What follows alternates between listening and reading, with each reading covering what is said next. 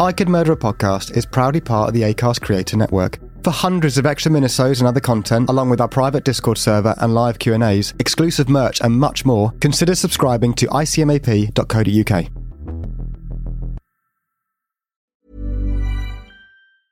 Ryan Reynolds here from Mint Mobile. With the price of just about everything going up during inflation, we thought we'd bring our prices down. So to help us, we brought in a reverse auctioneer, which is apparently a thing. Mint Mobile Unlimited Premium Wireless. How to get 30, 30, bit to get 30, bit to get 20, 20, 20, bit to get 20, 20, bit to get 15, 15, 15, 15, just $15 a month? Sold! Give it a try at mintmobile.com/switch. $45 up front for 3 months plus taxes and fees. Promo rate for new customers for limited time. Unlimited more than 40 gigabytes per month. Slows full terms at mintmobile.com. When you're ready to pop the question, the last thing you want to do is second-guess the ring. At BlueNile.com, you can design a one-of-a-kind ring with the ease and convenience of shopping online. Choose your diamond and setting. When you find the one, you'll get it delivered right to your door. Go to BlueNile.com and use promo code LISTEN to get $50 off your purchase of $500 or more. That's code LISTEN at BlueNile.com for $50 off your purchase. BlueNile.com, code LISTEN.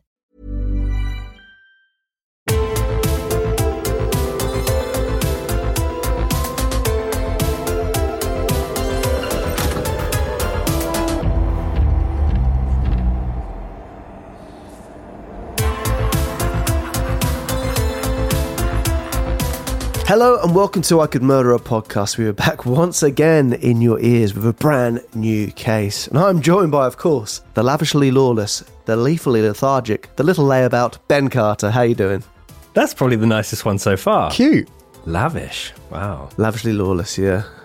Yeah, a bit bold. Hang around playgrounds and stuff. No, but how you doing, Ben? Lawless like rob banks and stuff. Cool. Give it away. Yeah, blood banks for children. But how you doing? How are you that fucking quick? Doing really well, thanks, Tom. We're almost halfway through this series. I can't believe how quickly things are moving. Almost can't keep up. But doing really well. How are you, producer Dan? Very good. Very excited for today. Never been to New Zealand before, so... Can't even say it. I've never been to New Zealand before, but I've never been that side of the world at all, so very excited. I feel like it's somewhere you would absolutely love. It's very you. It's where Frodo lives, isn't it? Yeah, well, Shire. Yeah, I'm not sure if that... Yeah, I think the Shire is its own place, own entity. But you fools! Oh. And yeah, I'm actually going to be testing you guys a little bit on some New Zealand knowledge later on as well. Ooh, I like that. Because I was struggling to get some light moments in this case, so I've had to kind of do a bit of work preparing for it. So I'm excited to test you guys on that, and excited to delve into this absolute carnage of a case. Yeah, it's we've not really covered too many cases over that side of the world, but it's arguably one of the biggest cases that's ever happened there, and it's a very divisive one. Although I'm not personally sure why it's so divisive, but we'll go into that. But it's one that we were just talking before we came on. Dan doesn't know anything about this case. I'm fascinated to see what he thinks of it. I'm fascinated to see what you think of it, and I'm fascinated to see what our lovely audience think. We've been putting a lot of polls on our social media recently to get opinions on the cases we've covered so far, and we tend to have quite an agreeable following. Yeah, we've done things like, is Ted Bundy a looker? Most people said not really. We said, is Michael Peterson guilty? The majority of people said he was guilty, but I like the fact there was a fair few people active in the owl theory, the owl camp. The owl crowd. And also with the Enfield case. A lot of people saying, it's just those girls having a laugh. They're having a laugh. So, yeah, I think it was always going to go that way. But also, just want to rest assured, people, we are doing some kind of different cases this series, but we're not going to go fully into the paranormal. We're not, we're not pivoting towards paranormal stuff. It's just a case we wanted to have a few, different ones like we always do every series. Yeah, a little dip our toe into that spooky pool of paranormal activity. And it was a fun one. I felt like we were very giggly in that episode. So we've got it out of our system for today's case. Maybe.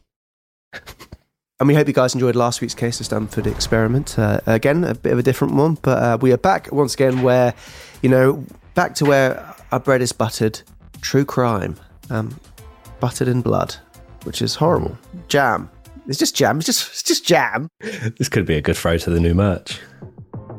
And talking about foodstuffs with a true crime twist, our new merch range, the Sunny Side Up merch range, has got 3 new characters added to it. And so why not head over to the website and check them out? We're very happy with them. And shout out to Ben Aitken for the designs. Absolutely smashed it. But yes, why not head over there and join the crew? Absolutely. And one other small plug before we jump into the episode. If you are listening via any audio platform, or if you're watching on YouTube, please consider taking a couple of minutes to go over to truecrimeawards.co.uk and voting for your boys ICMAP for listener's choice or viewer's choice, or both. If you've got 4 minutes, that would be lovely. But we're up for a couple of awards. And the cool thing about that is quite often for these awards, I'm sure a lot of you will know or might not know, is you often have to pay to be even in the running for it. But we were approached by them and they wanted us to be involved. So yeah, we're buzzing with that, and we'll be buzzing if we get any support from you guys. It's much appreciated. We don't do it for the rewards because we have never won one. So, but yeah, if you have a bit of time, then why not head over. Ben, when did this voting close? It closes at the end of March, the final day of March. Is it a 29-day month? I believe it might be.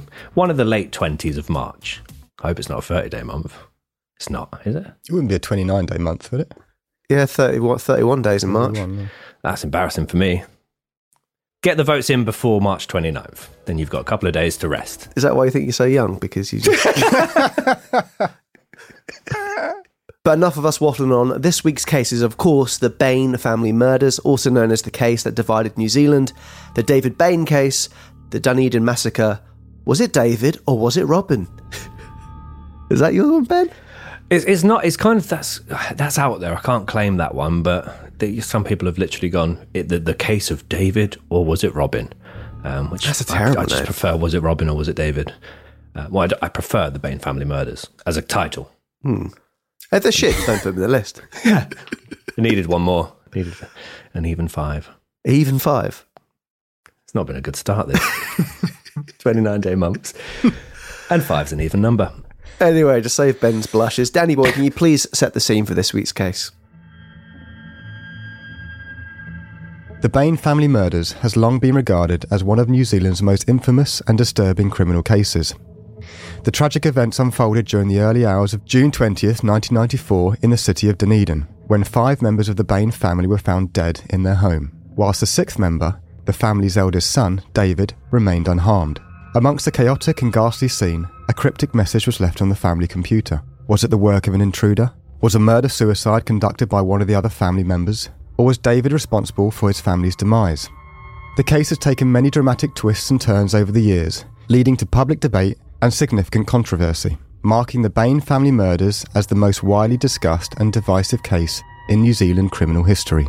So yeah, if you're not familiar with this case, you're in for a very interesting and dramatic ride. It's a very bleak and upsetting case, but there are a lot of twists and turns, and it's the only case I can kind of think that's kind of similar that we've covered before is the White House Farm murders, with kind of almost similar outcomes.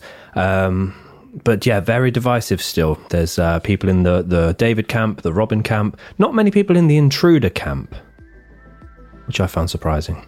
Yeah, I think from my understanding, we'll get into it. It very much does point one way, really, and then because the defence are very much leaning on the other way, I think people were just, I don't know, intruder things seem to be looked over like very quickly, and I don't know why it was dismissed so quickly, but it's always seemed to be 2 clear narratives that people spin here. So it's I have a feeling, we haven't talked about this, I have a feeling Tom and I have probably got the same opinion about this case, but there are still people with the opposite view of us, as we'll go into, but it's a very fascinating case, and one that's the reason we picked it is because obviously we're interested in doing cases all over the world, but the Bain family one in particular does keep coming up in our audience vote every season. So we do one episode which is an audience vote, and there's usually a few votes for that, and yeah, it's a definitely an interesting one to include in this series. And as always, we're going to start the episode with a quote, and this quote itself actually comes from David Bain's appeal hearing. The fact that I've been taken from my normal way of life, where I always avoided confrontation and promoted reconciliation, and have been dumped into such a violent society without warning or any form of preparation, caused me great distress. Not only was there the physical affront, I also suffered the alienation of the public and all my friends.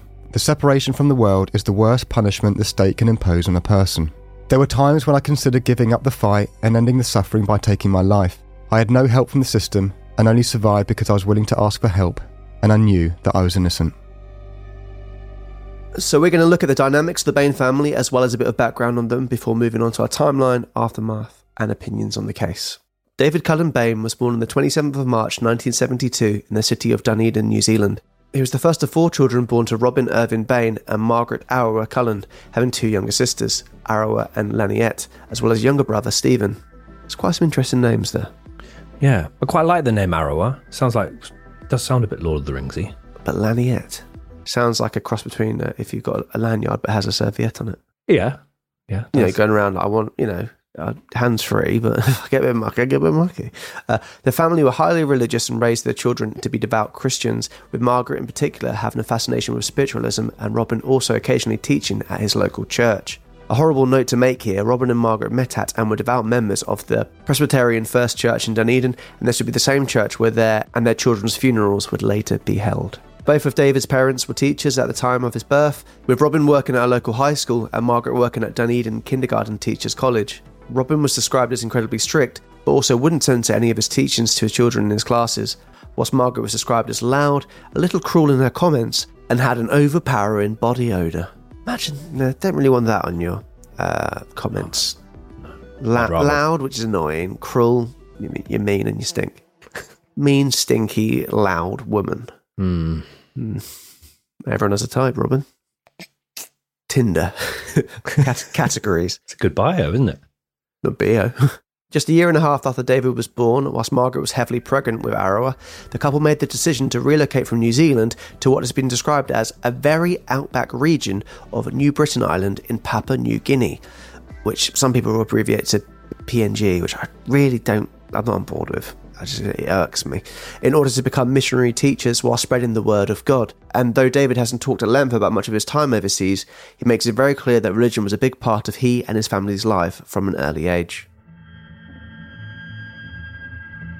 My father and mother became teachers and missionaries here and had left New Zealand in 1973 to spread the Christian word overseas and increase the knowledge of the world to those less fortunate. I grew up following Christian principles with the concepts of honour, integrity and compassion playing a strong part of our daily life. The island of New Britain itself is known for its beauty and ranging terrain, with large portions of the island being covered in mountains and rainforest and other more built-up areas being surrounded by beautiful beaches and reefs. Mr. Frodo! You see photos of this, and it very different to that. Very tropical looking paradise. I think this little island itself looks lovely. At the time, the main inhabitants of the island were historical enemies, the Tolais and the Bainings. And the Bainings, obviously, no relation to the Bains in this case.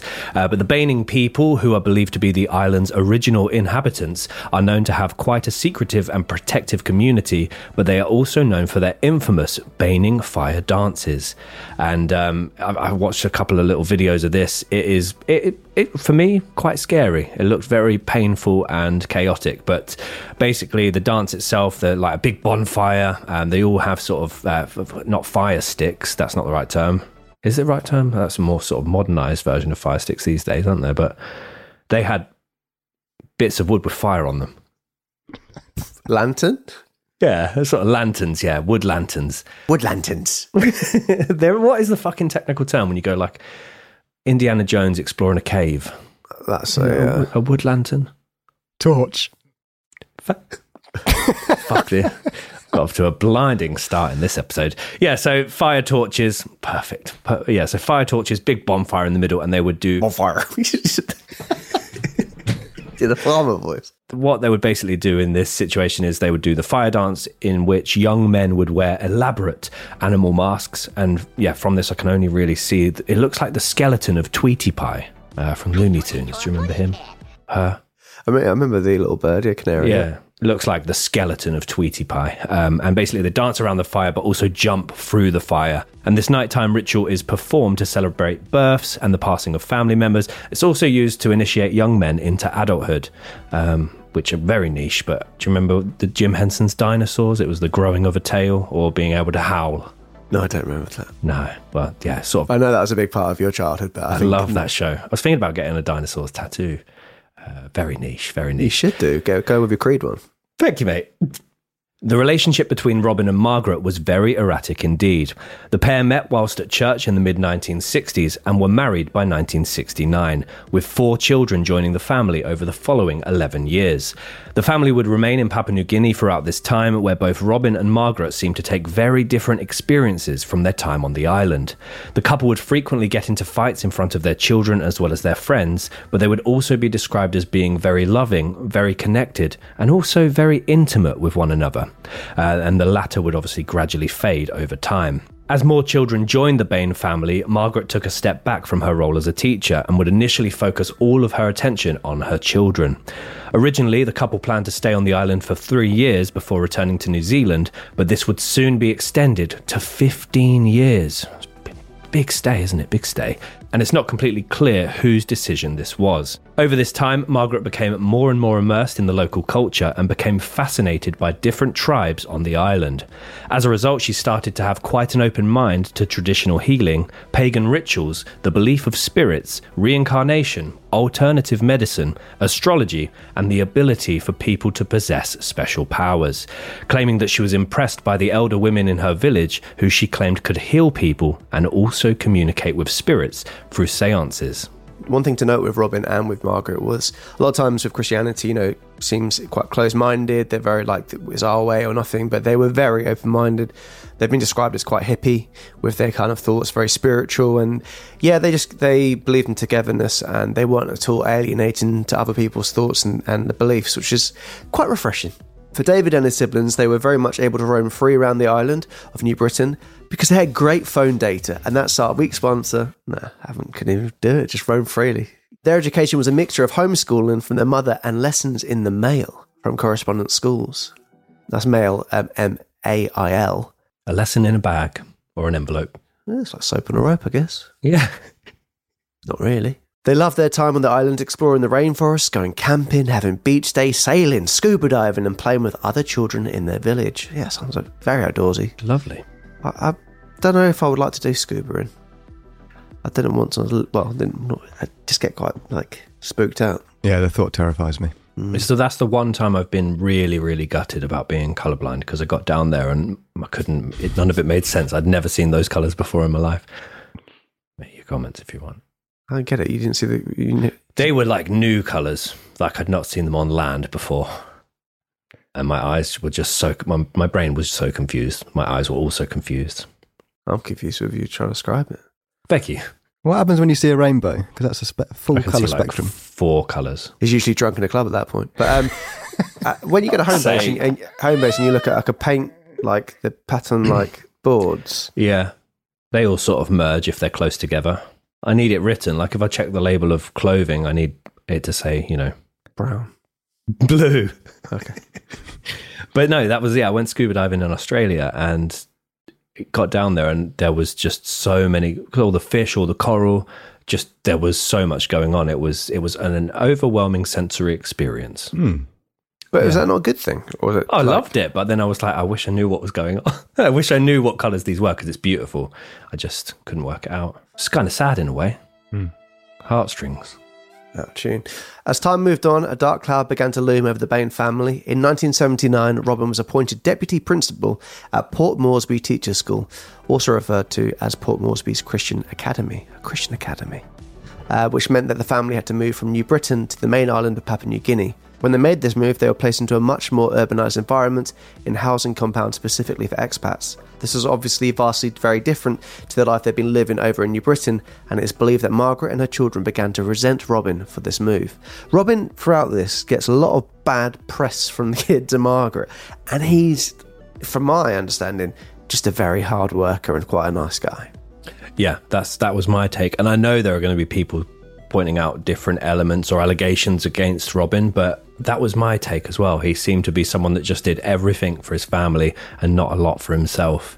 But I can imagine, if they're loving life on New Britain, on that island, just being able to do what they want, immersed in the culture, and then suddenly placed with a load of expats within a compound, I can understand why they would not appreciate that sort of change in environment. But yeah, you're absolutely right. Throughout this case, all it is people slagging off Robin. And it gets progressively worse. It's like a compound fracture within the family.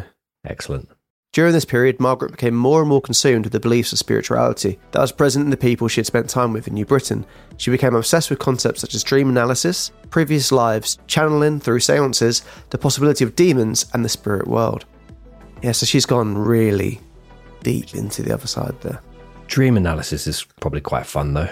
I dreamt last night, I was looking for giraffe plants, which I'm not even sure if it is a thing, but it had the body of a giraffe, but that was just the vase, and really tall, just like a neck, really, of a flower. Wow. Did you find it? Yeah, it was £91, and that's about all I remember. I immediately thought that they existed, but they're elephant ear plants, because they've got like the giraffe pattern on the stem. Join us next week when we find out if Tom made the decision to buy the giraffe plant or not. Yeah, definitely. I wouldn't for 91 quid. Yeah, it's a lot of money. And also, our house is where plants come to die. As a result of this, she neglected her other duties, and the family home soon became chaotic and dirty, whilst the children's homeschooling also became a mess. So yeah, this is another theme throughout this. They don't really take care of their home environments. It's been described by some people as kind of hoardery, stressful to look at. Therefore, the family made the decision to enrol David, who by this point is 12 years old, in a mainstream school. David found this adjustment incredibly difficult, and though he enjoyed his music lessons, he encountered a number of bullies. According to author James McNeish, the following incident took place not long after David was enrolled. Enjoy this one, Dan. David was set upon by two boys, slapped, kicked, and thrown into a ditch by the school gate. A model plane he had been holding fell to the ground, and one of the boys Oh, come on. That's unnecessary. It's the next bit that gets me. Don't urinate on a model plane. David was splashed. He didn't fight back. The question there is, did the kid knowingly hold on to the piss, waiting for this moment? And did he aim for the plane, intending for a splashback? Oh, An angled splashback, sorry. That's right. Terrible bullies if so, but very prepared. Propellers. David found this incident very difficult to understand or to even talk about, which, yeah, I can appreciate. I would not tell anyone if that happened to me. It hasn't. Yet. Someone shat on your toy truck. For some reason it splashed. Yeah, oh. And now you can only see brown, and that's the origin story. Yeah. I can't see the fishes. So David, very impacted by this. Obviously, he'd been homeschooled and had loads of friends on the other island, never had encountered bullies. And that is, again, jumping in the deep end of bullying. So, really found it difficult to understand. He was very, very close with his mum and claimed to have a wonderfully close relationship with her. But when he tried to kind of explain what had happened, apparently she seemed very disinterested in it, as she had at the time found a new obsession in bottling fruits. So she was too busy bottling fruits to listen to David's story about his plane. And at the same time, he could not work up the nerve to tell his father about what had happened. And also, I would assume that Robin was away from the house so often working that they rarely sort of interacted. And David also did not tell his siblings about what had happened because obviously him being the eldest, he did not want to be seen as a weakling when discussing it with them. The bullying cycle would continue for several months until teachers eventually intervened. This dark cloud above the Bain family continued to spread when in 1986, at a time when she was just 10 years old, the youngest Bain daughter, Laniette, was allegedly raped by a family friend on the island. And again, Laniette's word does come into question throughout this case, and it will play a big part later in our timeline, but she's claimed obviously to have been abused multiple times whilst she was on the island. A few years after this alleged incident, there are additional allegations that Laniette had multiple abortions and also gave birth to a, quote, baby of mixed race. There are also allegations that her father Robin began to sexually molest as well as rape his own daughter, with a secret incestual relationship continuing from here onwards. And these allegations would obviously go on to later play a significant role. The following year, obviously after many years of him struggling to adjust, Margaret made the decision to remove David from the school. And as she had now began to dedicate almost all of her time to her spiritualism, as well as religious beliefs, bottling fruits, she basically allowed David to simply roam around the compound for most of the following year, with locals describing David as appearing a completely solitary, emotionally blank and entirely aloof teenager. It's not a good Tinder bio. During the 3 years of 1986, 1987 and 1988, Margaret became increasingly more keen to return to New Zealand with her children. Her relationship with Robin had almost completely deteriorated, with her viewing Robin as a tyrant and even referring to him in one of her diary entries as a son of Belial, one of the 4 crown princes of hell.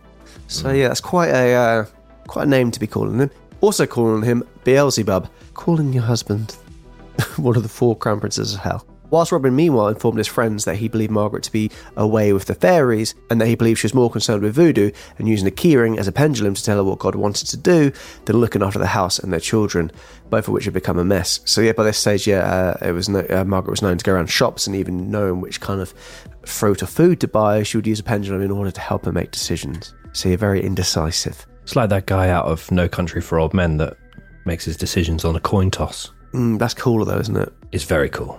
Not what he does, but the coin toss. He probably doesn't do it for things like as little as that, like, oh, should I get the prunes or should I get the horseradish?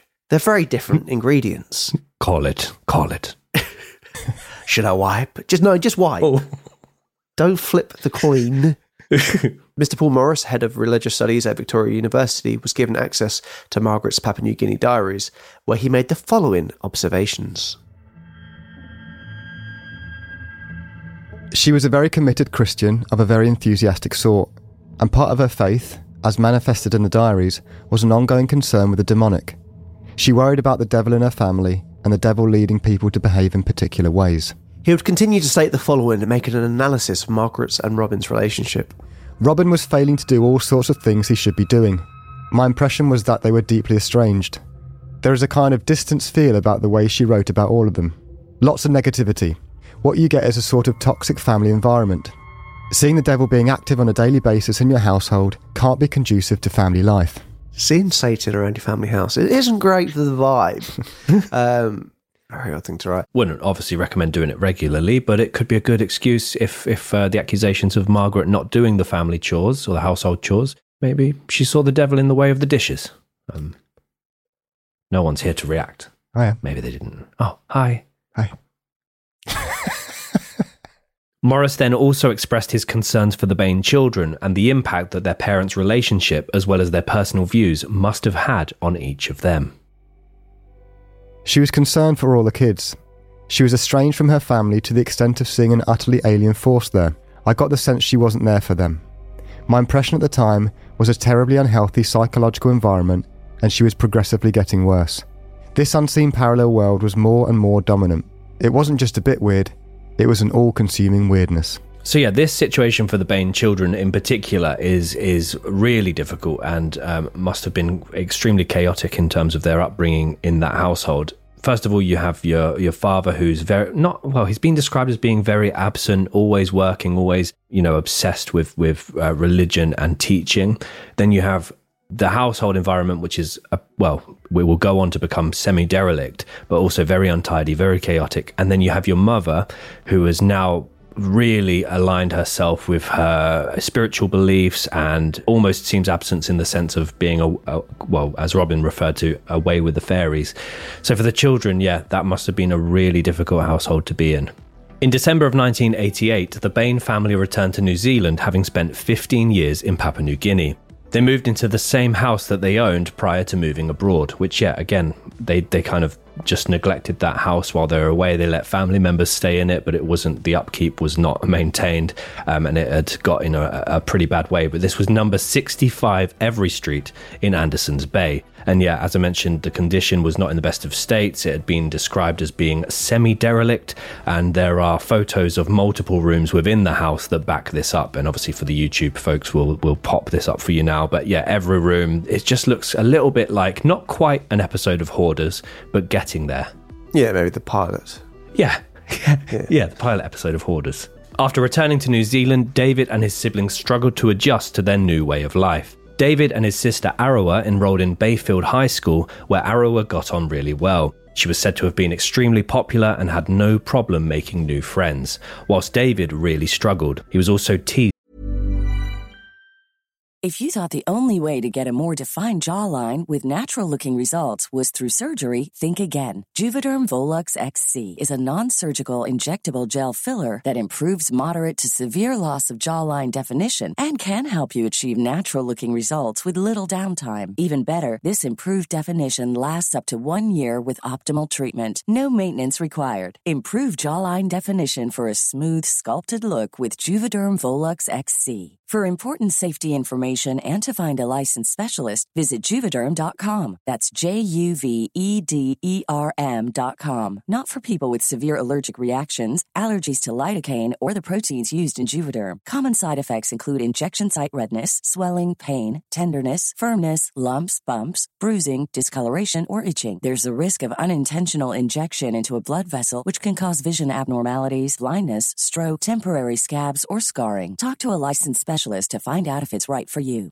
How would you like to look 5 years younger? In a clinical study, people that had volume added with Juvederm Voluma XC in the cheeks perceived themselves as looking 5 years younger at 6 months after treatment. Look younger, feel like you. Add volume for lift and contour in the cheeks with Juvederm Voluma XC. Reverse signs of aging by adding volume to smooth laugh lines with Juvederm Volure XC. For important safety information and to find a licensed specialist, visit Juvederm.com. That's JUVEDERM.com. Not for people with severe allergic reactions, allergies to lidocaine, or the proteins used in Juvederm. Common side effects include injection site redness, swelling, pain, tenderness, firmness, lumps, bumps, bruising, discoloration, or itching. There's a risk of unintentional injection into a blood vessel, which can cause vision abnormalities, blindness, stroke, temporary scabs, or scarring. Talk to a licensed specialist to find out if it's right for you.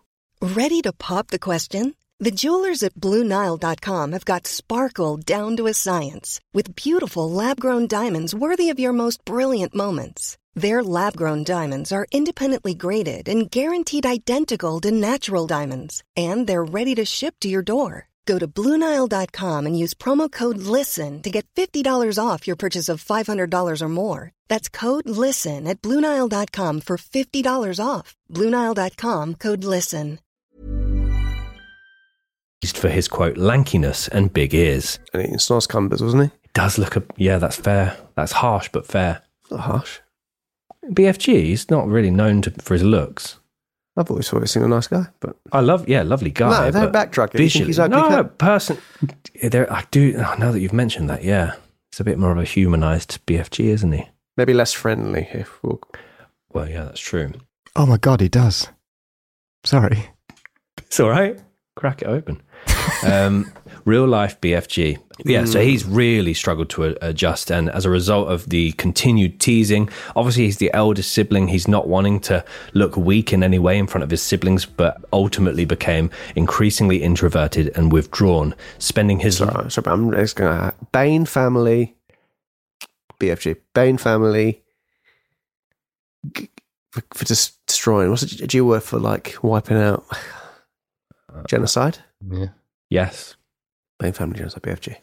Sorry. It's all right. It's all right. It was necessary. He became, as a result of this, increasingly more introverted. He would spend his lunchtimes sitting by himself. However, after a year, David began to, kind of adjust, settle down. He made a small circle of friends and also joined the school choir. And he was said to have been so good at singing that he eventually landed the lead role in the school's production of The Sound of Music. Isn't that a woman?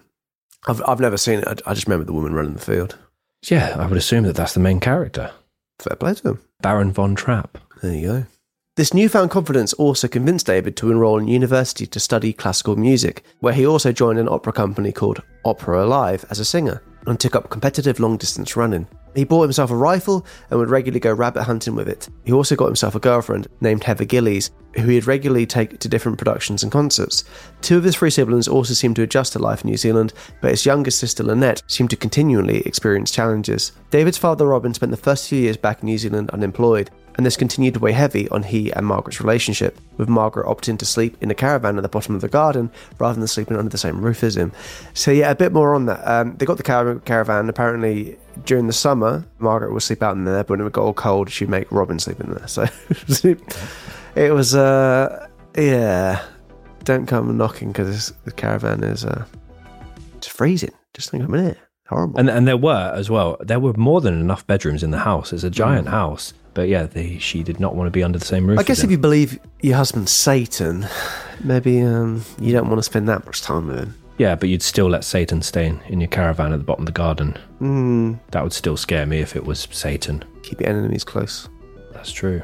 And keep your friends further away. That's an expression, isn't it? It's also alleged that she referred to Robin as Belial or Belle to her children. Yes, she started using Belle a lot. But that she would also claim to see Belle in her children and detect Belle in her house, as well as her husband. So obviously, Belle and Belial are still kind of within the Beelzebub kind of realm of Satan and all that is evil. So basically, she was seeing elements of her children that she believed to be evil, and Robin was kind of fully fledged evil in her eyes. In 1991, Robin finally landed a job when he became the principal of Tyeri Beach School, which was located around 35 minutes away from the family home. Obviously, we'll go into this in more detail, but I assumed that this school would be on the other side of the island because Robin would basically commute to school or to his job in a old comma camper van. So they had the caravan at the bottom of the garden, but they also had a comma camper van. And instead of commuting, 35 minutes each way, Robin would leave the family home on a Monday morning, and he would then, most weeks, remain living in that van outside in the school parking lot until the Friday evening, when he would then return home. But I suppose if when you go home, you're going to live in a caravan at the bottom of the garden, and obviously the relationship is unhappy, but I would assume he would also want to be with his children. Yes, it's really sad. So he would basically now take his life away in this camper van and be, 35 minutes away from the rest of his family. As well as this, occasionally, to go back to the disturbing rumours regarding an alleged relationship that he held with his youngest daughter, Robin would take Laniette to stay in the camper van with him. When he would return to the family home for the weekends, Margaret would force him to stay at the caravan at the bottom of the garden while she returned to the house.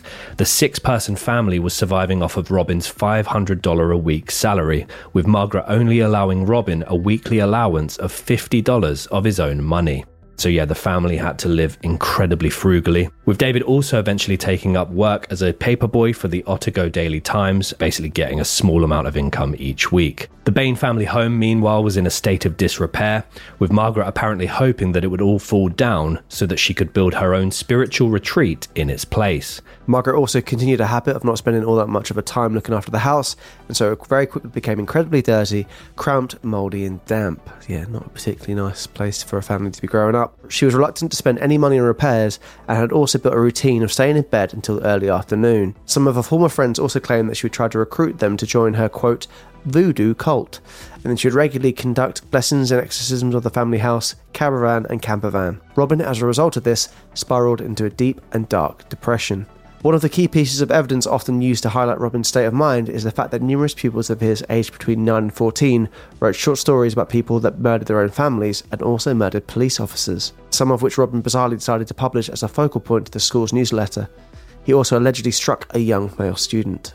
Yes, that's a very bizarre and disturbing thing for people between the ages of 9 and 14 to be doing that. A few years prior to this, in 1990, some of Robin's students had allegedly witnessed the Aramona massacre, wherein a 33-year-old man named David Gray went on a shooting spree, killing 13 people in the town before being gunned down in a shootout with pursuing police. Apparently, all of this started after a verbal altercation with his neighbour about his daughter walking on David's property. So Robin tried to brush it off as he claimed that it allowed the children to heal and or process their grief. Fellow teachers, however, described Robin's actions as follows. He was deeply depressed, to the point of impairing his ability to do his job of teaching children. Robin appeared to be increasingly disorganised and struggling to cope.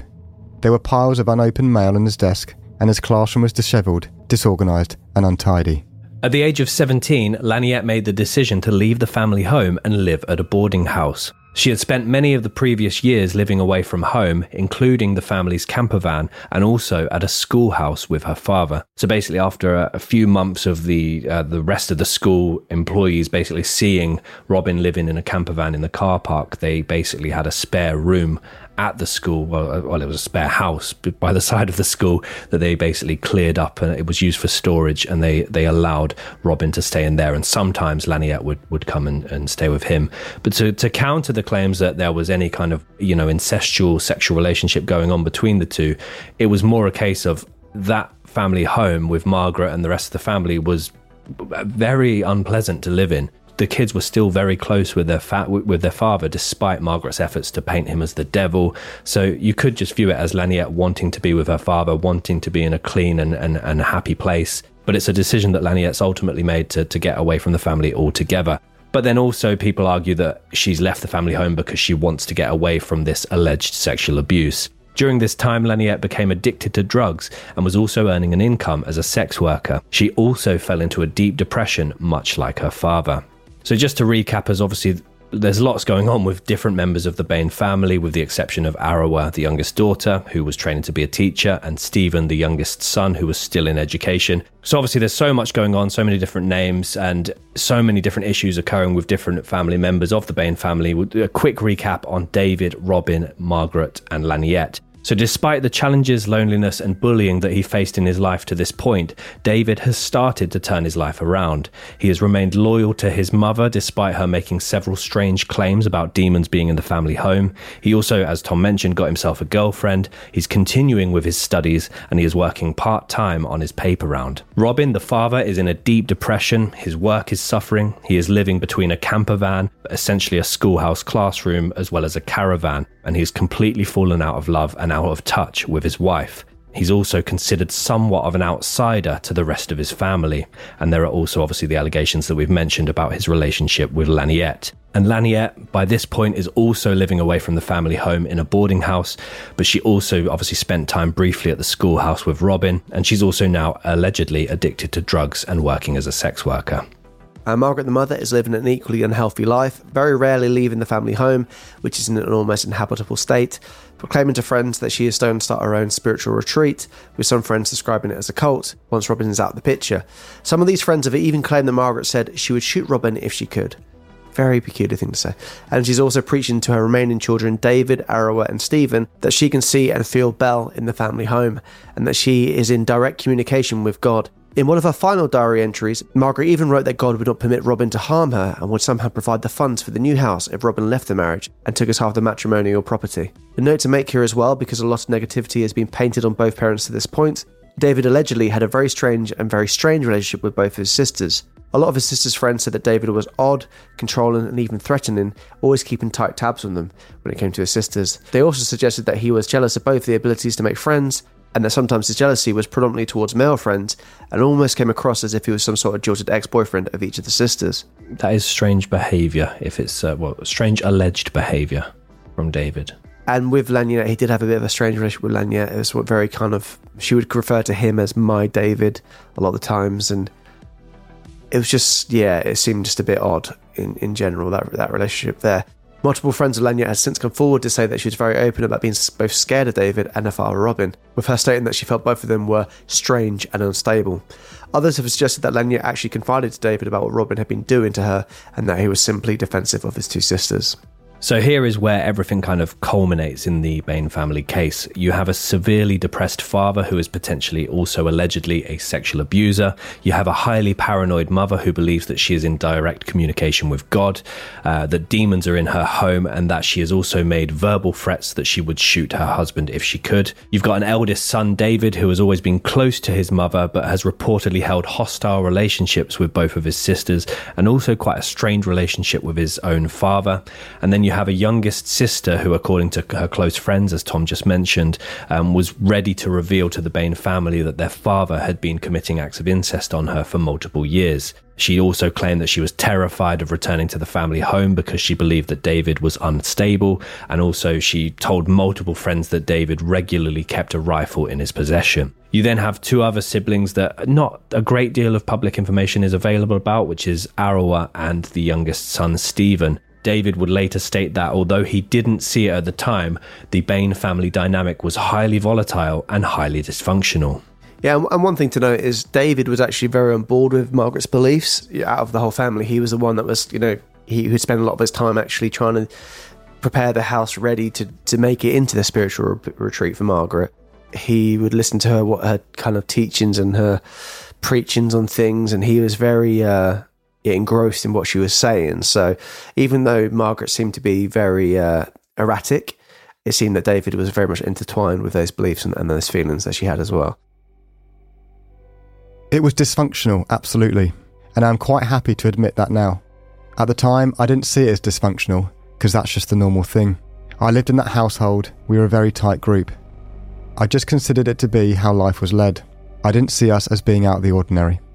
So at this point, a sudden Bain family meeting is called at the family home by David, which apparently would be a regular occurrence. It didn't strike anyone as odd, as apparently Margaret would regularly meet her children to discuss knocking down the family home and building a sanctuary in its place. So there would be building plans where each person's bedroom would be, where different rooms would be, and how each person would be involved and help with the building of the new retreat. So when this particular meeting is called, it was on a Friday that they start then to make their way towards the property to spend the weekend there.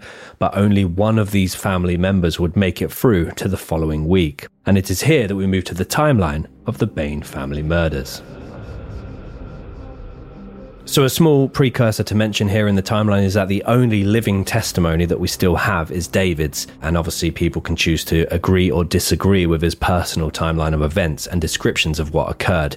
But we have also then gone by official court documents, the beliefs of forensic investigators, as well as local police, as well as witnesses and medical professional testimony. One argument is that whether the family meeting even happened or not, is that's still a question without an answer, and whether the meeting was ever called in the first place or not can also still be called into question. The only reason we know a family meeting would have been called is that allegedly Laniette told her friends that she was going back to the family home for a family meeting that had been called, and there are reasons why this meeting was going to happen, which we'll explain in our timeline. So what we're going to do is go by David's narrative, and then we'll pick that apart with what the prosecution believed to happen. And I'm interested to see what Dan thinks about this, Tom, because I'm going to try not to be too biased with my beliefs, but I feel like Dan's going to have the same opinion as us. And I feel like we have the same opinion, but we might not. Obviously, we've covered the staircase, Michael Peterson case a few episodes ago, and that one, our opinions changed almost all the time, and a lot of people's opinions on the case changed as well. With this, I made my mind up very, very early, and it has not changed once.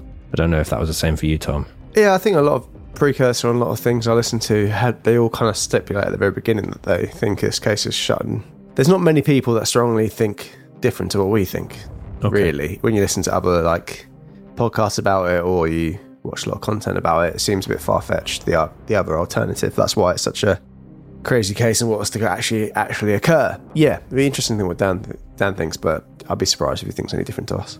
Yeah. Monday the 20th of June 1994, around 5 a.m. David Bain's alarm goes off early in the morning in order for him to go on his paper round. The route was a familiar one for David, who would get into his running gear, pop his headphones on, strap a yellow newspaper bag over his shoulder and take the family dog, Casey. David had been running the round over the last several months, and timing each round he did, hoping to eventually bring his average time down. Never heard of a paperman running it. Two birds, one stone if you're trying to get fit and improve your speed and also get a bit of money doing it. But you're right. I don't. Yeah, I wasn't questioning the fact that exercise. I was just saying I've never been done before. But some neighbours recall being woken up by the sound of David running or his dog barking at houses where other dogs were living in recent weeks, but none did so on this particular morning. Yeah, that would, if I had an early paper delivery and the dog would bark at my house, I wouldn't be a big fan of that. No, basically, because this happening and him bringing the dogs on it, there was a particular person on this paper route where they basically said, don't take the delivery straight to the door, leave it at a certain spot so that you don't send my dogs off barking, which David did adhere to and he respected that. But on this particular morning, which was very odd, was he actually made sure he did go up to the steps and the dogs did bark. So the one time he did it in weeks, so as if he was maybe leaving some trail to be able to place himself at certain places at certain times. Who knows? But that's the thing he did this morning, which was very different to what he was doing previously. A nice little barking alibi. Or howling. It would work if it was a different metaphor and if it made any sense as a metaphor. Oh, it's not really, just a barking alibi. Covered by the bark. What do you think, Dan? I think you should crack on. Yeah. Okay. Though some neighbours stated they believed the newspapers arrived up to 2 hours early on this particular morning, and one neighbour said that they saw David, but that he wasn't with a dog and he wasn't carrying his yellow paper bag. 6:43 a.m. Having returned from his morning paper round, David enters the family home via the front door and notices that his mother's bedroom light is on. He disregards this, even though she does not usually wake up before midday, and he heads to his bedroom without turning any lights on. So yeah, it's completely pitch black at this point. It's a winter morning, and yeah, he's opted not to turn any lights on. David then took off his paper bag and hung it up, placed his Walkman onto his bed before removing his running clothes and heading downstairs to the bathroom to wash the black ink from the newspapers from his hands. He then places his dirty clothes into the washing machine and changes into a fresh outfit. Knowing that his father Robin typically woke up around this time and that he would routinely head from the caravan at the bottom of the garden to the living room in the house in order to say his morning prayer, David then decided to go back upstairs. Once upstairs, he returned to his bedroom, where he then turned on the lights and immediately noticed several bullets, as well as a disregarded trigger lock on the floor of his room. Panicked, he then went to his mother Margaret's room, where he found her dead in her bed, with a gunshot wound to her head. That does rhyme annoyingly well. Yo! Panicked, David then went to his mother Margaret's room, where he witnessed her dead in the bed, having received a... fuck's sake. Panicked, David then went to his mother Margaret's room, where he found her dead in her bed, with signs of gunshot wounds to her head. No, you did the wrong bit. You put the head at the end of it. Shit. What to say? What say? What say? Panicked, he then went to his mother Margaret's room, where he found her deceased in her bed, with her head having a clear gunshot wound. David then rushes between his siblings' bedrooms to find all of them deceased with gunshot wounds to the head. The youngest daughter, Laniette, appears to have at least 3 bullet wounds to the head, but is still, according to David, gurgling. David then heads to the living room, where he finds his father dead on the floor, also as a result of a gunshot wound to the head, with ominously David's .22 caliber Winchester semi-automatic rifle lying next to him. A minute later, David then observes the family computer in the lounge, stating the following cryptic message. Sorry, you are the only one who deserved to stay. The reason that we mentioned it was literally a minute later is because it could be evidence that this particular computer was switched on at approximately 6:44 a.m. There are also reports that David was seen at the front gate of the family home at 6:45 a.m. and that multiple neighbours were woken up by a barking dog at around 7 a.m. At the time of their murders, Robin was 58, Margaret was 50, Arawa was 19, Laniette was 18, and Stephen was just 14. David, meanwhile, was 22 at the time. And another thing to mention is that this, although we've gone through this version of events, that was what David would later tell investigators. Although arriving police, he only said that he's found his mum and his dad dead. So we'll explain that a bit more shortly. 7:09 a.m. After spending at least 15 to 25 minutes, although some estimate it to have been 19 minutes, in what David described as a spaced out trance-like state of shock, and also in this time not returning to see his gurgling sister, David makes the following call to 111, which is the emergency service number in New Zealand. And we'll play this for you now. This can help you. No, they're all dead. What's the matter? They're all dead. I came home and they're all dead. Whereabouts are you?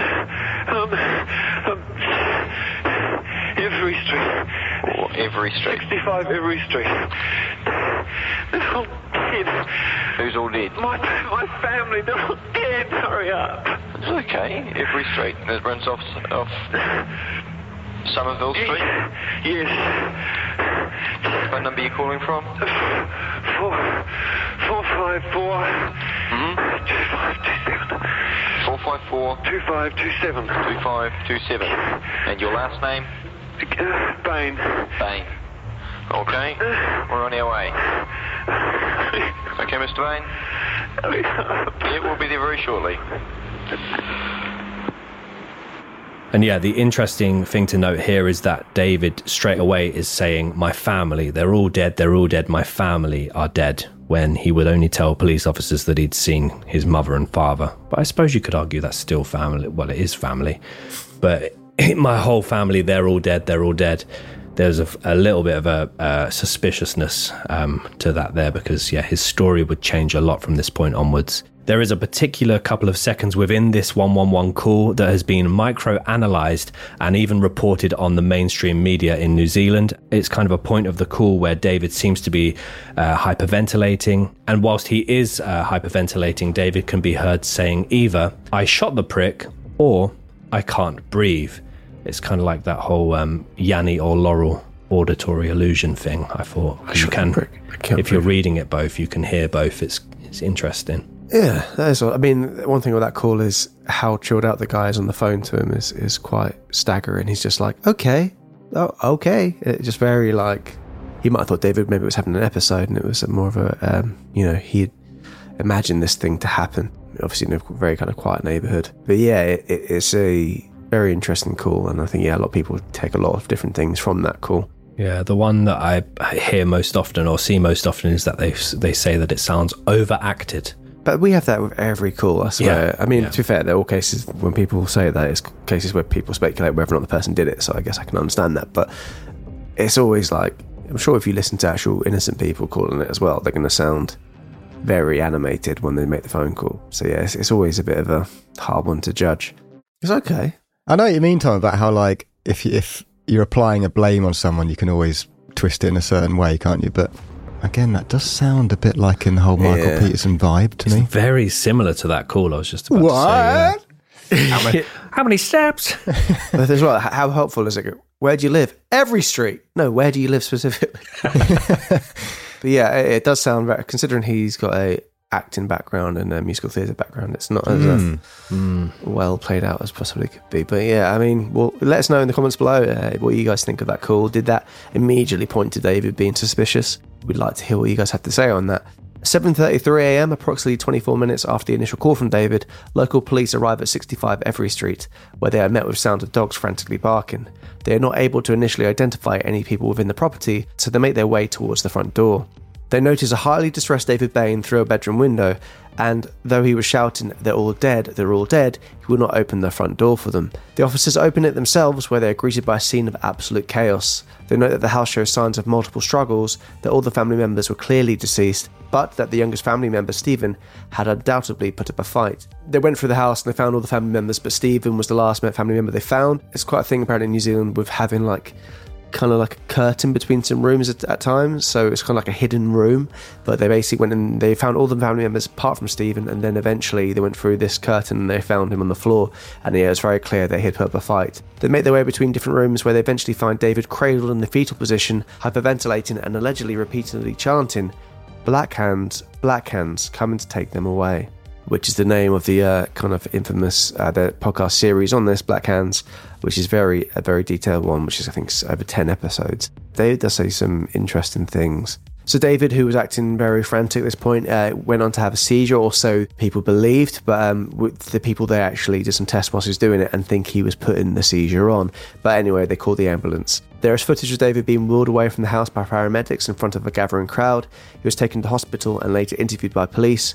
Initially, David is considered a witness, and the intruder theory is a predominant focus, but suspicions gradually arise during the investigation. Yeah, I mean, there's a lot of sort of hearsay in this case as well. There's a lot of kind of, Laniette's friend said this, Robin's colleague said that. There was also apparently one of David's friends that stated David had made a really odd remark shortly before the family murders, saying that there was a female jogger he'd seen whilst he was out jogging, and he allegedly made some sort of off-colour remark that if he got that female jogger alone, that he would sexually assault her. But this was suppressed from ever being allowed to be part of the evidence against David for some reason. But yeah, just found that interesting. And Tom mentioned Black Hands podcast. There's also Black Hands, a mini-series that was created about this, that had David's uncle as a producer on the show. And it's they recreate this scene very harrowingly. It's really well cast as well, but there are arguments about how accurate it is, and that maybe there was some bias towards defending Robin in that case. So before going into the prosecution theory of events, here are some of the interesting pieces of evidence and observations made at the scene of the murders. Number 1, David's bloody fingerprints were found on the murder weapon, but a lot later on, DNA evidence proved that it wasn't actually human blood, but it was David's fingerprints. Number 2, David had fresh injuries to his forearm, hands, arms, chest and knee that could have been considered defensive wounds, but there was no explanation for them, and the nature of them potentially indicated that it was David who had the fight with Stephen.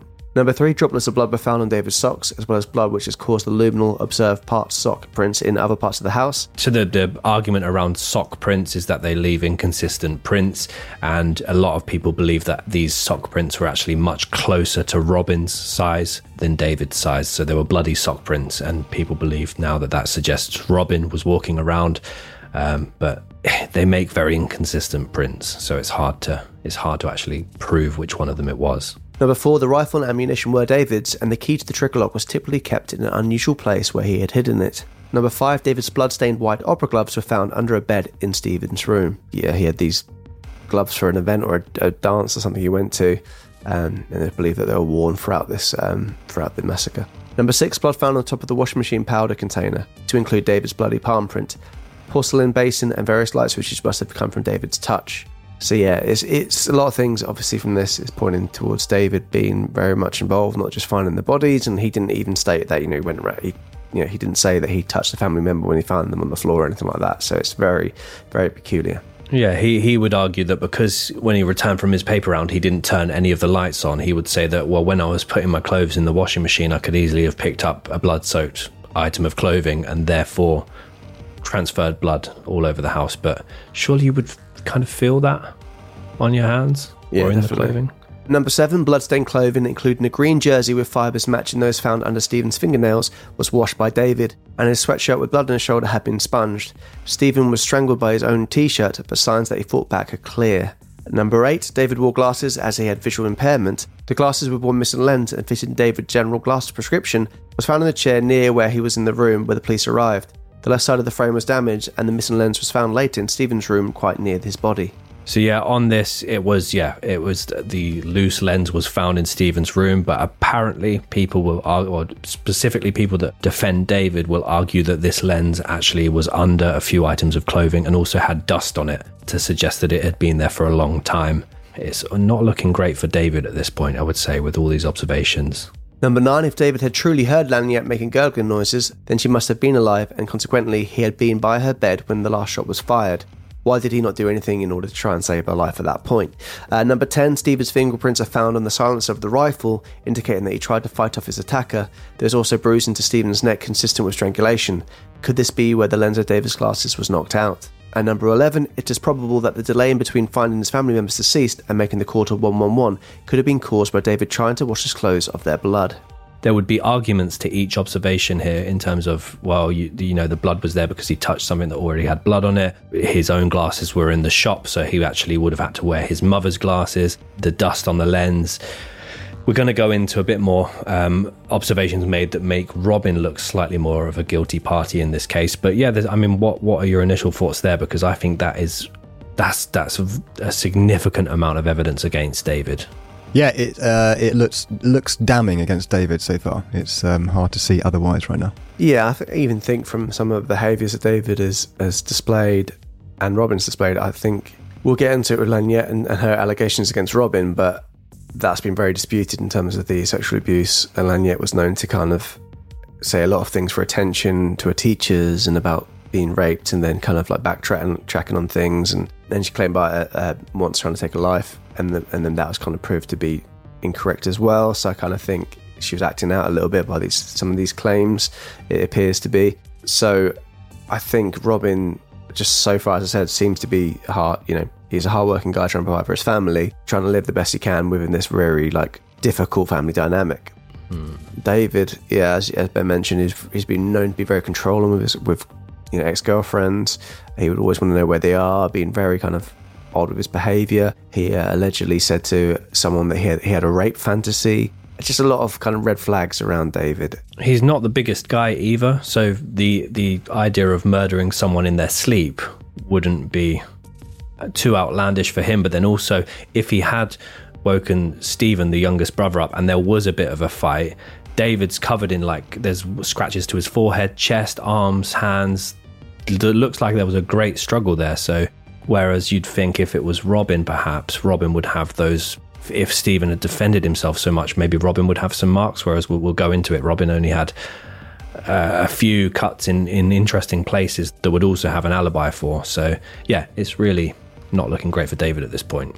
So regardless of the above, David remains considered as a victim rather than a suspect, and almost immediately kind of the idea of any kind of intruder theory is disregarded, and attention now turns to Robin as the potential perpetrator of the crimes due to, predominantly due to several of Laniette's friends, as well as David, suggesting that she had informed them that the pair had been engaging in an incestuous relationship. So yeah, there were murmurs coming out now from friends of the family members that Robin maybe wasn't quite as clean cut as the image he had presented. And again, it depends what your opinion is of this case, but there were also several kind of observations made regarding Robin. So just as we did with David, we're going to go through these for Robin. Again, it's whether or not this family meeting was ever called in the first place, or whether it actually happened, and if that was all in all the plan to get everyone within the same building for either Robin or David to do this. So number one, Robin had at least 6 cuts on his hands and wrists, with a photo showing clear cuts to his finger that many people believe could have been caused by reloading the rifle. Robin's brother and David's uncle, Michael, argued that these cuts were caused by Robin having recently built a nature reserve for children at his school in the days prior to the murders. Number 2, nobody else's blood apart from his own was found on Robin. Number 3, none of Robin's fingerprints could be found on the murder weapon, the rifle that was lying next to his body, as well as the morning newspaper. So basically, Robin had brought he was going to do his morning prayer. He'd also brought with him the morning's newspaper, which I don't know if David had delivered or brought back with him or not. So the argument there is, why would he have brought the morning newspaper in with him to then go and commit familicide before taking his own life? So yeah, that's a curious one. Number 4, there was no blood whatsoever on Robin's socks. So the argument about the bloody sock prints walking through the house, that they looked a bit more like Robin's size shoe rather than David, well, there was no blood whatsoever on Robin's socks. And this contradicted the theory that he could have been walking between different rooms of the house where the bloody sock prints were found. Number 5, and this is a big one, no gunpowder traces were found on Robin's hands. Number 6, if Robin had been the wearer of the blood-stained clothing and was intent on suicide, why would he have bothered to change his clothes and be in completely blood-free clothes when he shot himself? Another note to make on the idea that Robin killed his family before killing himself is that the post-mortem on Robin's body showed that he had a full bladder. So again, yeah, many have suggested that there's no possible way he could have committed all of these acts on a full bladder, as full as it was anyway. I don't know the intricate details around bladders being completely full. Number 7, the angle of the bullet entry to Robin's head, as well as the length of the rifle with a silencer on it, made the possibility of suicide almost completely impossible. Bladder. Thank you. Bladder. Did I say it wrong? I just thought you'd like to hear it. Oh, cheers. Bladder. Yeah, so we saw similarities with the White House farm case. Basically, the suggestion was the angle of the bullet entry to Robin, as well as the length it would have taken for not only just a rifle, but a rifle with then sort of almost a foot-long silencer on the end of it, made it very, very difficult for him to have been able to do that. And then finally, number 8, if Robin was responsible, what was the logical reason for the message left on the computer? Would it not have been more appropriate for Robin to leave a handwritten message so that the responsibility could not be placed on his son? Again, there are question marks around the relationship between Robin and David and whether they saw eye to eye, but there are other claims that Robin had actually recently paid off his daughter's debt and also called the school to say that he wouldn't be in the following Monday, so he'd essentially called in sick. Yeah, there are allegations both ways, but for me, having gone through that, and I know there'll be some people still adamant that David is innocent. From those observations there, the element of guilt could be much easier placed at David rather than Robin. And I still don't understand how an intruder was kind of ruled out so early on. I still don't understand that, but it's, yeah, that's kind of the list of the two there. And another thing to mention regarding the observations made against David is that in his bedroom on his bedside there was a collection of short stories by Agatha Christie, and the last of 5 was called Death Comes as an End, which was basically the tale of a son who kills his family to claim the inheritance. And that's what many people believe was his kind of motive in this case. The house was falling apart. He wasn't very happy living there. He wasn't very happy with the relationships he held with the rest of his family, and he also realised that if he was to do this particular act, he would be the only one left in line for a large piece of inheritance. They also, I think, had land, a bunch of land in Australia, didn't they? Yeah. They, even though they had the real messy house and it looked like they were living month on month, they did have actually property in other places which would come to quite a fair amount of money. So even though they looked like they were struggling, they actually did have money in the back pocket. June 24th, 1994, 4 days after the murders. After the Bain family funeral was held, and David by this point had been interviewed by police on 3 separate occasions, he is formally arrested on suspicion of murdering 5 members of his family. The prosecution argued that David killed all his family in order to get the inheritance. They theorised that David woke up around 5 a.m, put on a pair of white opera gloves as well as his mother's reading glasses before retrieving his rifle and placing his silencer on it. He then first goes into Laniette's room, where he shoots her in the head twice. He goes to his mother's room, where he shoots her once at point-blank range in the forehead. He then goes to Stephen's room, where he attempts to do the same, but as he's placing the rifle against his forehead, Stephen wakes up and a struggle ensues. This results in the glasses being knocked off David's face and causing several scratch marks, whilst he strangles his younger brother before shooting him in the head. The one thing I found with this case, because I'm not a big surprise for anyone, I am obviously in the David camp of believing he did it. The relationship he had with his mother, which was close, I find it surprising. There wasn't enough signs there to make me go like, why he would do it, really, part of inheritance. But it's not like he lives a lavish lifestyle or showed any real signs of like wanting more from life. He was very much set on making this safe haven with his mum, like this retreat was part of the big thing he would do it. And in all his spare time, he'd be working on the house and all this stuff. So it just feels a bit, that's one bit that I find a bit jarring with that. The only thing I would say is probably of all the victims, his mother was probably the one that he allegedly killed in the most humane way. That's true. But I still see what you're saying. There's been theories where it's the folie à like puff of madness between him and the mum, like it was kind of a shared psychosis between them as well. David then goes downstairs to find his sister Arawa, awake and praying for her life. He fires one shot at her, but as his vision is impaired by the damage to his glasses, the bullet misses. He then fires another which goes straight through her forehead, killing her. He then returns upstairs to find Laniette, who has been shot twice in the head, gurgling. He then shoots a third and final shot into her head. David then places all the clothes into the washing machine and changes into his running clothes before taking his dog on his paper round with him. David returns to his house roughly 70 minutes later, where he then turns on the computer and types out the cryptic message, before hiding behind the green curtains in the living room. Here he waits for his father to come in from the caravan in the garden to pray, and when he does, he shoots him in the head, killing him, before placing the rifle at his side and calling 111 immediately. So that kind of backs up the idea, like I was saying earlier, him being on the paper round, wanting to be seen and heard as an alibi for what happened. Yeah, I find this timeline of events, the prosecution's theory, much more plausible than David's. There's less time unaccounted for in this one, and the Laniette part kind of lines up a bit more.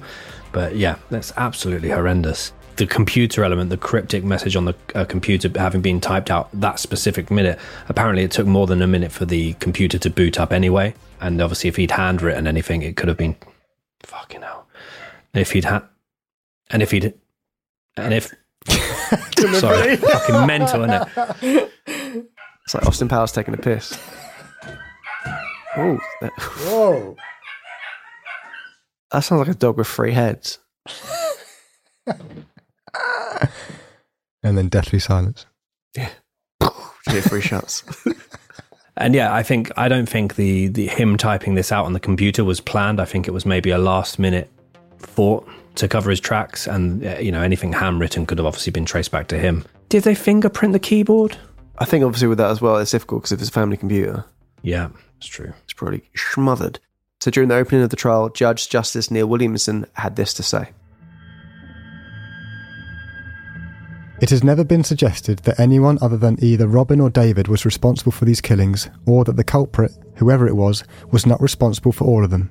Thus, leaving the burden of proof aside, The question has always been, as the judge put it in the opening line of his summing up, who did it? David Bain? Robin Bain? The first bit sounds like, I don't anyone other than what have been. Gavin DeGraw. Robin or David. Just 2 weeks after the murders, a huge moment occurs in the Bain family case, when at the request of the remaining Bain family, the home is burnt down by local firefighters. Yeah, so who knew you could actually hire local firefighters to burn your house down as well as to save it? Double threat. And a very odd thing, I think, hasn't that been another case as well that we've covered where a fire happens soon after it? Or am I just... I know the White House farm one, didn't they get rid of a load of evidence, like burn a load of evidence before they had a proper chance, like carpets and bits like that? I'm sure they did something to the scene. I felt like there's one we covered not too long ago, but can't remember what it is. That suggests that literally David and Robin have requested the home to be burnt down. Or is there a bigger? Not Robin, because Robin's dead. So it's just David? Well, David gave the ultimate go-ahead, but there were other family members that were consulted. I think they also were... The locals were saying, number one, also it's kind of a stain on the community, but number two, it's not safe. The building's semi-derelict, it's going to collapse. Okay. But surely that is, if you're David, you want that crime scene preserved for as long as possible. In the process, destroying any remaining evidence, including DNA and trace evidence, this would be a decision that would come back to haunt David and cause further criticisms of the case. Well, either comes back to haunt him or it helps him. Haunt or hinder. I just, this is huge, and I don't understand the thought process behind it from anyone given the go-ahead on this. Surely you'd want to, because all they then have is photos and statements. That's it. I just find that very, very bizarre. So we then move to May of 1995. 11 months after the murders of his family, the trial of David Bain begins at, what is it? Dunedin. Bladder. Dunedin? So we then move to May of 1995, which is 11 months after the murders of the Bain family. And this is where the trial of David Bain begins at Dunedin High Court. The key evidence and observations that we have just discussed were put forward by both the defence and prosecution, whilst David's theory of events was argued by the defence against the prosecution's theory of events. During the trial, over 60 witnesses were called to give testimony, and more than 20 additional written statements were read by consent. A man named Dean Cottle, who, this is another big moment of this case. He was a good friend of Laniette, was expected to testify on behalf of the defence to suggest that Laniette was intending to expose an incestuous relationship between her and her father. But Dean Cottle failed to show up at court when he was called. Cottle then subsequently did submit a written statement, but as he'd already not shown up when he was called, the judge dismissed it, as he now deemed Cottle to be an unreliable witness. And even then, it's kind of, yes, it's a witness statement, but he's one of the very few people that could back up Laniette's claims here. Well, it's still, as we said earlier on, like Laniette is one who spun the yarn occasionally and would say things, whether for attention, and her telling a story to him... It's not physical evidence, is it, either way, in terms of that? The trial lasted for 3 weeks before a verdict was eventually reached.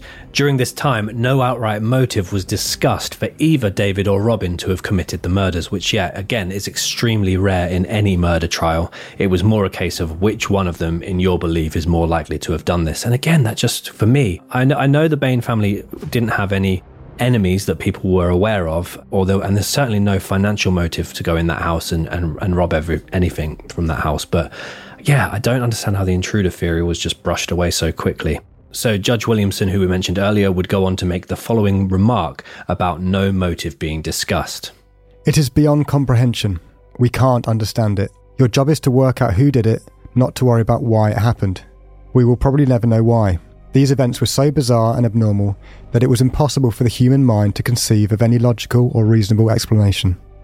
On the 29th of May 1995, David Bain was found guilty of 5 counts of murder and sentenced to life in prison with a 16-year minimum non-parole period. Over the next 12 years, now this is a part where there are numerous appeals that are launched, and a particular individual that becomes involved in the case that will take it on a number of different twists and turns. Over this period of time, David maintains his innocence, leading to numerous appeals and a petition for a royal pardon, with many people believing that David was scapegoated due to him having long hair and an awkward demeanour. Boys with long hair in schools and universities across New Zealand even began selling jars of jam in order to raise funds and spread awareness for David's appeal. Spread awareness? The case continues to gain public attention, including that of famous rugby player Joe Karam. So yeah, Joe Karam becoming involved in this case is a significant moment. Rugby is a huge thing over in New Zealand, and he was a very, very famous player, national hero.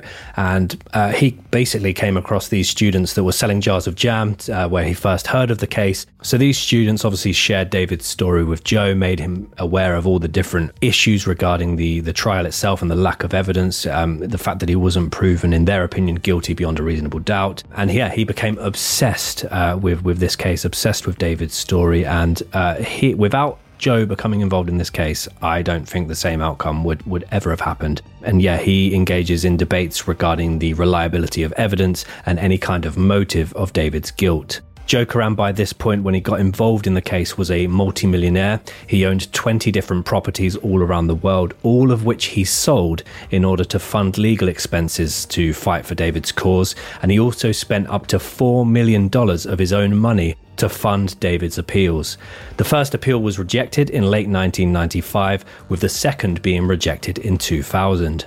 One of the big arguments here was about the mishandling of the crime scene and lack of motive, including, obviously, as we mentioned, burning down the house and destroying any remaining DNA evidence, which again... Burning down the house. Yeah, that's too prompt. Give it a couple of years, then burn it down, but not a couple of, was it weeks or months by this point? I don't know how David would have any say in it. I mean, it's all happening very fast, but surely he's now the kind of custodian or the... Yeah, but if you're under investigation for a murder that happened in the house, you can't go, yeah, I own it. Yeah, but surely you could say, no, there's evidence, DNA evidence in that house that will prove me innocent. Please don't burn it down. Please don't fucking burn my house down. Yeah, he could say that, but I'm saying that I think he probably would have wanted it to burn down. Sure. Depends if you believe he's innocent or not. Well, yeah, that's true. Yeah.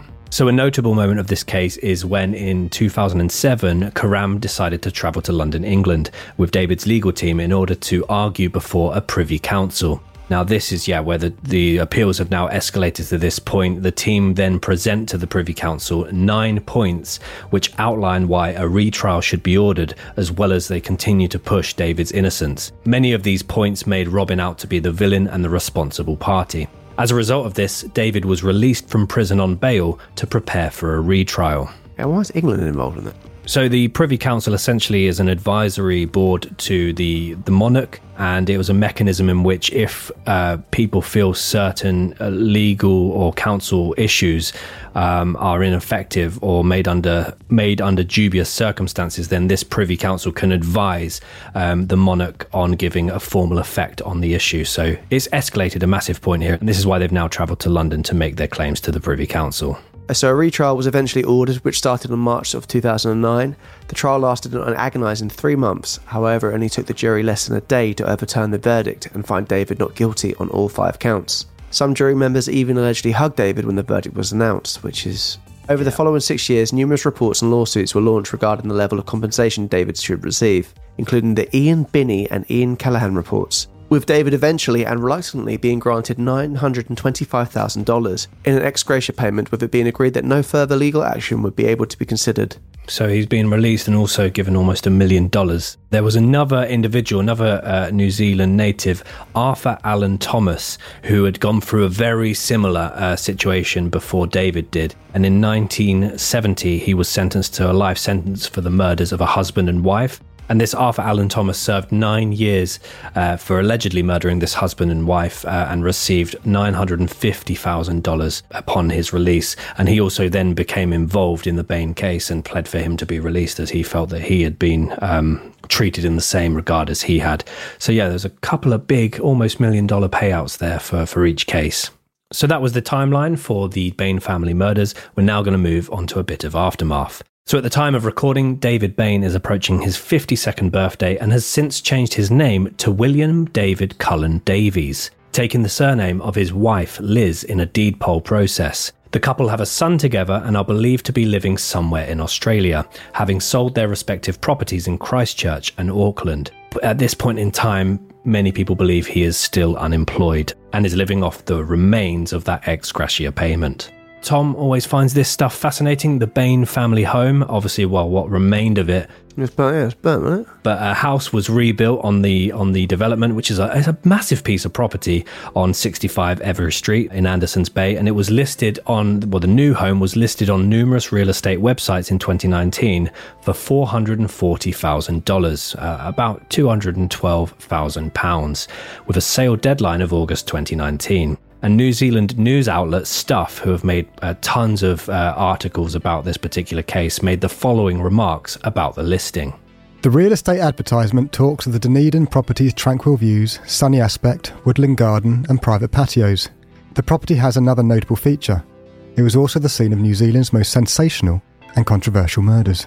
The original Bain family house was burnt down, obviously 3 weeks after the murders, and the new house was built on the grounds in 1996 by Lorraine and Stuart Harvey. And interestingly, the Harveys actually used to live across the road from the Bains before the murders. Basically, Lorraine then moved into this property, but Stuart passed away in 2017, and she basically stated that the house was too big for her to live in alone, so went on to sell it. The current occupiers wish to remain unnamed.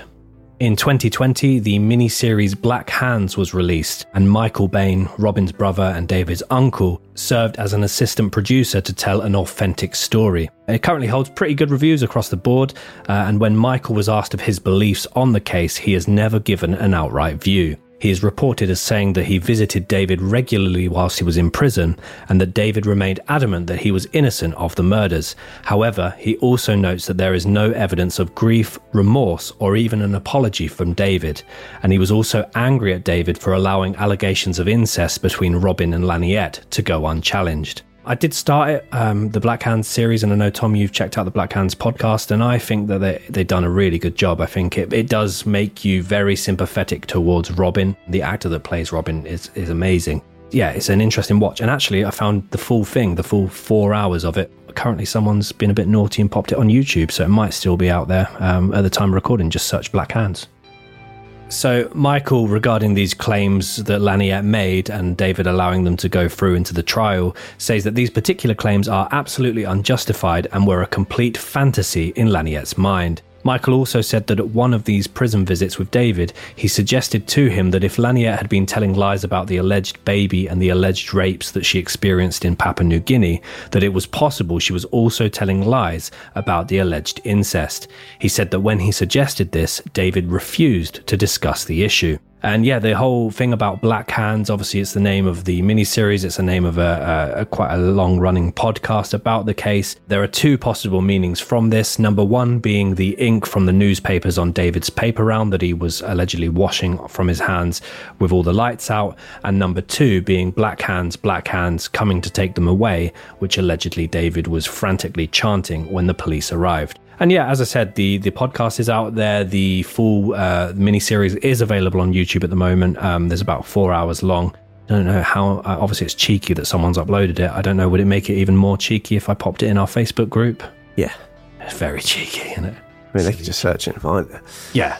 So yeah, but the question I mentioned earlier on to you guys is kind of a big overarching question. It's not completely from this case. So with Joe Cram being such a big character, obviously being a kind of hero in New Zealand and being very charismatic, it made me think about certain lawyers and how they tell stories and how they use certain language and to display evidence. With the kind of prevalence of AI, do you think if they were put for a filter, or basically it's just used the same kind of language for the defence and for the prosecution, and it was kind of not said with any emotion, it was just said as bare facts or facts from either side, then the jury are having a lot more, they're not being led down the garden path by someone or like being made to feel a certain way because of the language used. It's more of just over here's the cold hard evidence from one side and here's the prosecution from the other side, because a lot of it does just depend on if you have a really good lawyer who tells a story better than the other person.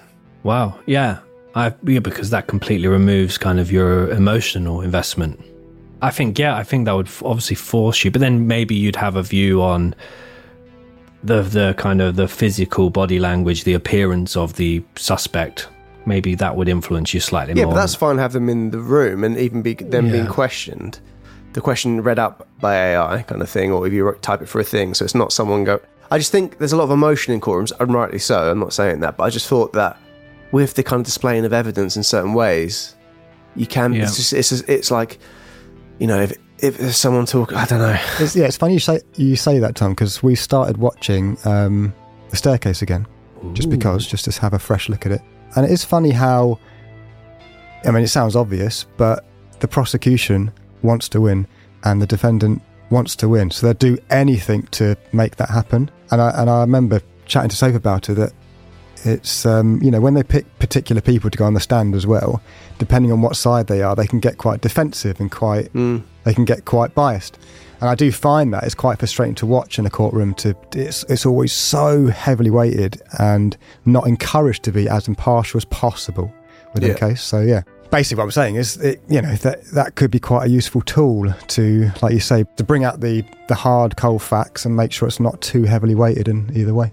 And even there should be a case of, if the defence have a certain expert, that expert should be given to the prosecution as well. Yeah.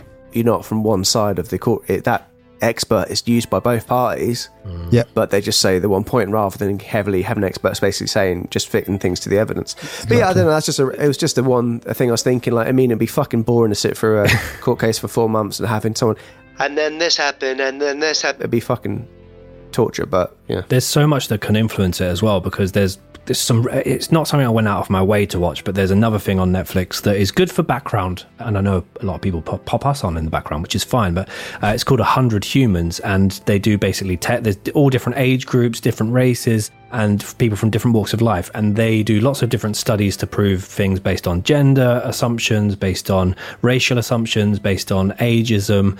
And one of the experiments they do is a mugshot one, and they basically have actors come in that are also models and have like a pleasant looking mugshot taken. Then they have people that are also actors, but they pull like a slightly more aggressive face towards their mugshot. They do different people from different races, and then they poll people based on what length of scent they give. Each set of photos get given the exact same crime. This is what they did. This is how they did it. What would you like to sentence them to? And even from that, the results were staggering from just the different photos. It's a really good watch. 100 Humans, it's called, and they do loads of different things. One of the more lighter ones is they have to, different age groups have to assemble flat-pack furniture. It's an interesting watch. Nice. But yeah, the results there are staggering. There's also one where they are a shooting range and different targets pop up. One target is holding a phone, one target is holding a gun. Again, different races. They pop up quickly, either holding a phone or a gun. And yeah, they measure which individuals shot which individuals. And it's, again, very insightful, but very scary. So Tom talked obviously about the Joe Karam celebrity influence, and he was a massive sway in the way that this case eventually went. All of the trials and the retrial in total cost New Zealand taxpayers more than $11 million, making it the most expensive in New Zealand history.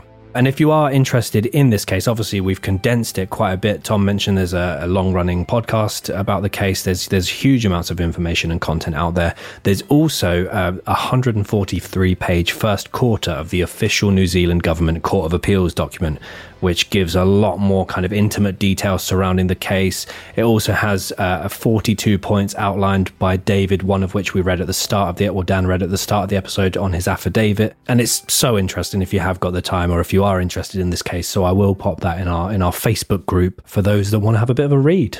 And guys, I don't know if you hear a little something, but it's time for Tommy's Trivia. Whoa! Ooh. Tommy's Trivia.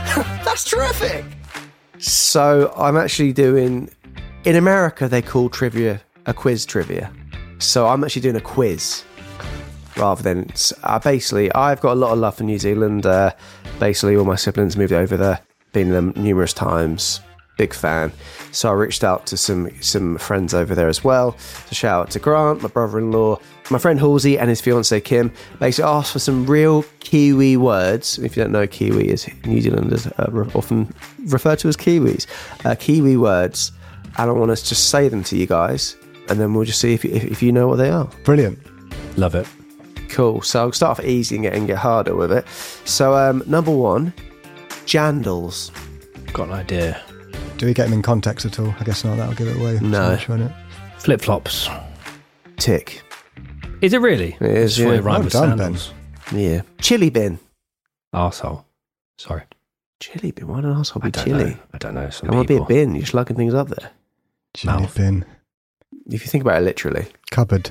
Oh, Oven. Freezer. Cool box. Oh, yeah, that makes sense. Oven. A batch. I'm not saying batch. You're such a batch, but batch. Like a batch of cookies. No, that's just an English term. It's Oh. a sentence, isn't it? Spelt BACH, if that helps at all. Oh, Oh, I'm going to the batch. Yeah, I'm going for a batch. pub. The language you used, the first one, Dan, would make sense in this context. Beer? Yeah, No dunno. idea. Yeah. But it's a holiday home. You have a batch. Oh. Yeah. The last one you might get, I don't think you'll get this one. Chur. This one apparently is used a lot over there. I don't even think I've heard it over there, but apparently it's one that's common. Bitch? Is it It bitch? means why chur mean bitch? You chur. Nasty old chur. Being sick after you've drunk a lot. No. It's a hello or thanks. So you'd be like, chur or chur. Which I guess you say hello and thanks. So chur, chur. And the last one, I like this one a lot. A tiki tour. A tiki Tour. Is it a round of drinks? No, I like that, but no, it's not that. Tiki tour. It's going on a little journey with no real destination. So she's going on a quick tiki tour. So just kind of going out, Little maybe going for a cruise. little drive, Oh. or just going for a little wander. Yeah, That's a little nice. tiki tour. Tiki tour. Yeah. Maybe go to a tiki tour with your chili bin, go into your Yeah. batch. Yeah. I don't know. Hold where your jandals. Right, sure. Very good. Oh dear.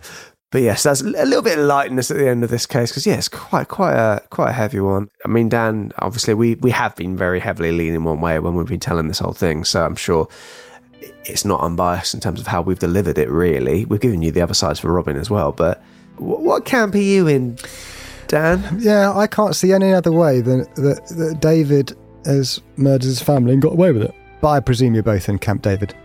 Yeah, I think he did it, yeah. I think there's more evidence, although, yeah, most of it got burnt down. I think there's more evidence against David than there was against Jeremy Bamber for the White House farm. And he's still in prison, obviously. Yeah, it's true. I still find the burning of the house down crazy. Yeah, Yeah. I agree. Just looking there is a place called Camp David. It's a 125-acre country retreat. I thought there was. It rang a bell when you said Camp David. What about But- Camp Daniel? Camp Daniel, growing opportunities for people with Jam jar. disabilities.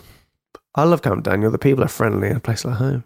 So yes, thank you so much for joining us again for this case. We'll be back next week with another case, and it's a tradition now. And I know a lot of people enjoy it and love the jingle. Some people say, Dan, it's your best work. The jingle for this. Did you see one comment saying that basically I didn't try at all with that jingle? Oh, I didn't see that. I can't remember what it. Someone basically said, I could see how much effort was put into that jingle. I saw someone say that's Someone your picked finest it up. work. Yeah, someone really picked it up. Really? Oh, that's nice. Yeah. Thank you very much. One man's rubbish is another man's crown. But yes, so Ben, over to you, sir. Benjamin Carter's cryptic clues. Everyone gather round for some clues that can be quite cryptic, but he's going to give them to you anyway. Hope you can figure them out. So yeah, big thanks for everyone with their guesses. There's been more hits than misses in terms of people I guessing did them. say the staircase when you emphasised the word stair, and then a lot of people go commenting going, when Ben emphasised the word stair, I got it. I was like, Okay. Yeah, few people got the Enfield haunting. A lot of people didn't get it. They guessed other cases, which was interesting. This one is for next week's case, of course. Ooh, that's a strange number plate. I don't like it. no one's going to get that. Yeah, I know. That is difficult, yeah. Yeah, just a lot of throwing off the scent. Yeah, so from that, yeah, I think you're going to struggle to get. If anyone gets that, I'd be very pleasantly surprised. Well, not surprised. It's been an indictment on you as a person to get it. And yeah, the one the week after next is if anyone gets it, I'll buy them dinner because I've really turned the cryptic notches up there. Oh, Damn. Yeah, damn. Yeah. How much are we saying for dinner? £100 £100 for dinner? Bloody for hell. both of us. Or if you're you don't going as want me well? to go, someone else can go with you for two. There you go. Well, there You you heard go. it here first, folks. No one will get it unless you boys leak it. Well, though, you never said that in your thing. So win a dinner with Ben Carter, There you go. the plate licker. Well, there you go. Thank you so much for joining us. We'll be back again next week with a new case. Until then, like we always say, We say this all the time. keep doing what you're doing. Don't bully people and piss on their airplane models. Don't burn down a fucking house. A crime scene. Yeah. bottling too many fruits instead of looking after your children. Not that but look after everyone. All Bye. best. 2-bit. No, 2-bit's mine. You get your own. Bang. Chair. AI. We'll Sure. see you. Next time.